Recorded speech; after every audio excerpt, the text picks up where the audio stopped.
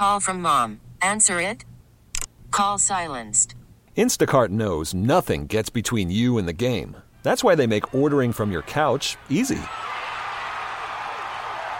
Stock up today and get all your groceries for the week delivered in as fast as 30 minutes without missing a minute of the game. You have 47 new voicemails. Download the app to get free delivery on your first 3 orders while supplies last. Minimum $10 per order. Additional terms apply. Hiring for your small business? If you're not looking for professionals on LinkedIn, you're looking in the wrong place. That's like looking for your car keys in a fish tank. LinkedIn helps you hire professionals you can't find anywhere else, even those who aren't actively searching for a new job but might be open to the perfect role. In a given month, over 70% of LinkedIn users don't even visit other leading job sites. So start looking in the right place. With LinkedIn, you can hire professionals like a professional. Post your free job on linkedin.com/recommend today. Joining us on the hotline right now to talk about all that stuff. He covers like everything. NBA, soccer, college basketball. He's on the Big Ten Network, Sporting News. Mike DeCourcy joins us on the show. Find him on Twitter at TSN Mike. Michael, thanks for joining us, my friend. Good morning, Ken. How are you? I'm doing very well. First off, how do you juggle the sports that you cover? Because it's like, okay, this guy's a basketball writer, and then you're like, oh no, I talk about soccer, and I pay attention to the beautiful game, and not a lot of guys do that. Like, I don't expect Jay Glazer to cover NASCAR out of nowhere. Yeah, if you cover the NFL, you can concentrate on that all the time. But obviously, college basketball's audience is not as encompassing as as the NFL's is. That's a significant difference. There are some really well-paid basketball analysts. I don't think any of them are making Tony Romo money. Let's put it that way. Mike DeCourcy joining us on the show right now. It's been a couple of years since I had you. I asked you about Jim Boeheim, and it was one of my favorite things we ever had with Jim Boeheim. But you wrote something here, because I'm thinking about Syracuse right now, and you wrote something here about, the last 10 games, the last part of the season, you really can't give that any weight in tournament selection. And I think that's something that a lot of fans automatically do. They start watching more at this time. They start trying to learn the names at this time so they can win their office stuff. And then all of a sudden they're going, well, why isn't this team ranked higher? Then they get upset about some of the rankings there. Take us through that, Mike, about how you got to pay attention to the entire year if we're talking about the tournament selection. First of all, it's something that would seem obvious to any sport. A baseball game in April doesn't get discounted because it happened 6 months before the playoffs began. It's just pure logic. In the NFL, if you go 4-0 in September, they don't say, yeah, but that was just September. The playoffs are now, so we're not going to let you in. It's silly. It always was silly. So about 15 years ago, I don't remember exactly when I first started writing about it. I'm going to say around 2003, 2004, something like that. I started to look. Does it really matter how you finish games? Or how you finish the season in terms of whether or not you're going to succeed in the NCAA tournament? And you have to look, first of all, at the number of teams that win the automatic bids in the major conferences and how regularly they don't go on to win the NCAA tournament. It's not like that's a regular thing or it happens all the time. A lot of times they're won by teams that don't get the automatic bid but go in with the at-large bid. And so I looked and it kept turning out that it really doesn't matter how you finish. A team like Kentucky in 2015 was 10-0, 10-0, 10-0. They were never not 0. So it's that team, of course, is going to do well in all segments of the season. But the ones that started strong, finished poorly, often did well in the tournament. And so it came to I came to realize that it was just this thing that everybody thought that didn't have anything behind it. And I wrote about it. And I'm not taking credit for Mike Slive ultimately saying, as the chair of the NCAA men's basketball committee, we've got to stop this because it's dumb. I'm not taking credit for it, but it did happen after I started calling for it. So you can do the math on that. But now people still think that it's out there.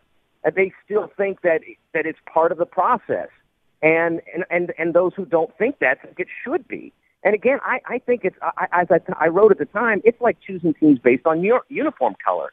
If it doesn't have any impact on the way you perform in the tournament, then why should it be a part of whether you're selected or not? All right, one little thing here, one little counterpoint, because you make several great ones. But then I got to ask you about college football, because so many times we go, well, that was week 2, and they're such a different team than what they were then. Is that even on the same stratosphere of any of this? Sometimes they are, and sometimes they're not. You can't be sure, but that's why you play a full season and find out. Most of the times, the teams that win it or make the Final Four are great in all segments of the season and maybe have a little stumble here or there. But most of the ones that do really well, but there have been tons of Sweet 16 teams that went 5-5 in their final 10 games, or sometimes even 4-6. You just never know how it's going to go. Sometimes they finish really strong and then they peter out. Sometimes they finish that they're stumbling in because their conference has them figured out, but nobody else does. That's the other thing that makes it logical is when you go into the tournament, you're playing teams from everywhere but your conference. And your conference teams, your opponents, know you best.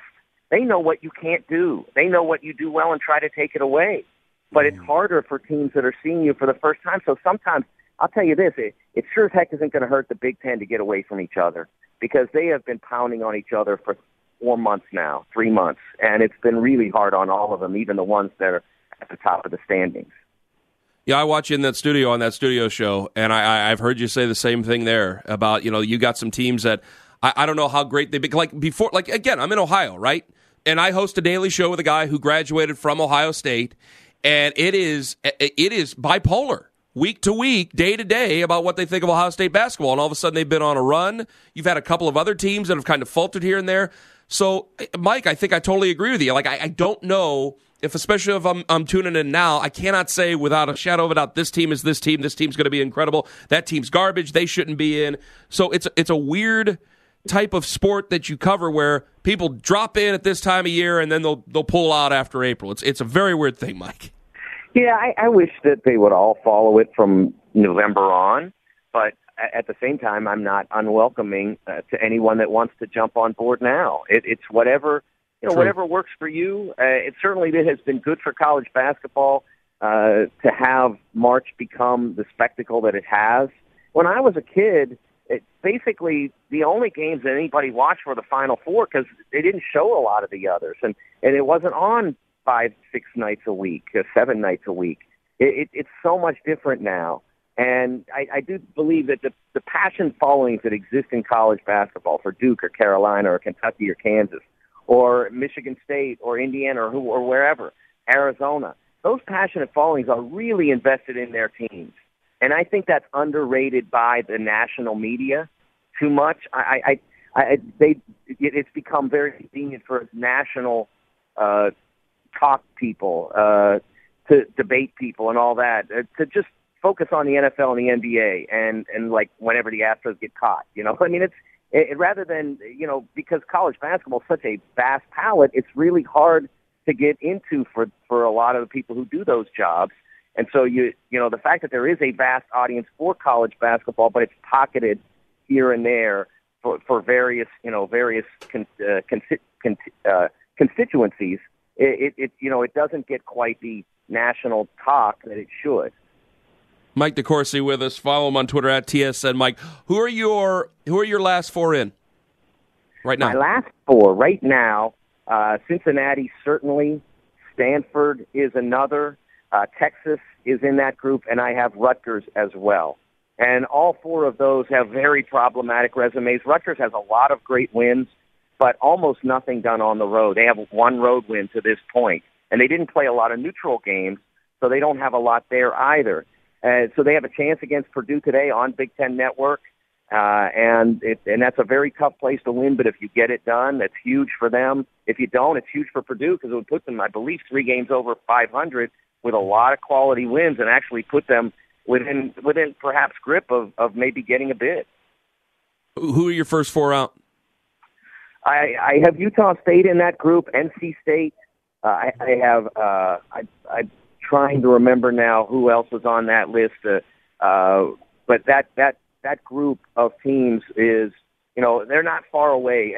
There are people out there who have teams in that I have out, and I have, I think those who do the brackets are all pretty close to agreed at this point on those first 11 lines. There might be some variance on where, But I think teams like UCLA and Providence that have made late runs, but it's not that they've made late runs, it's what they've accomplished during those late runs. I mean, each of them has gained massive amounts of high-quality wins to get into the picture. Those teams are pretty solidly in, but it's teams like Richmond and NC State that are really fighting to try to get into that picture. Dayton, San Diego State, Seton Hall, Creighton's always a good story. Which one's the best out of those ones that are there, right there within the top 10? You know, it's interesting.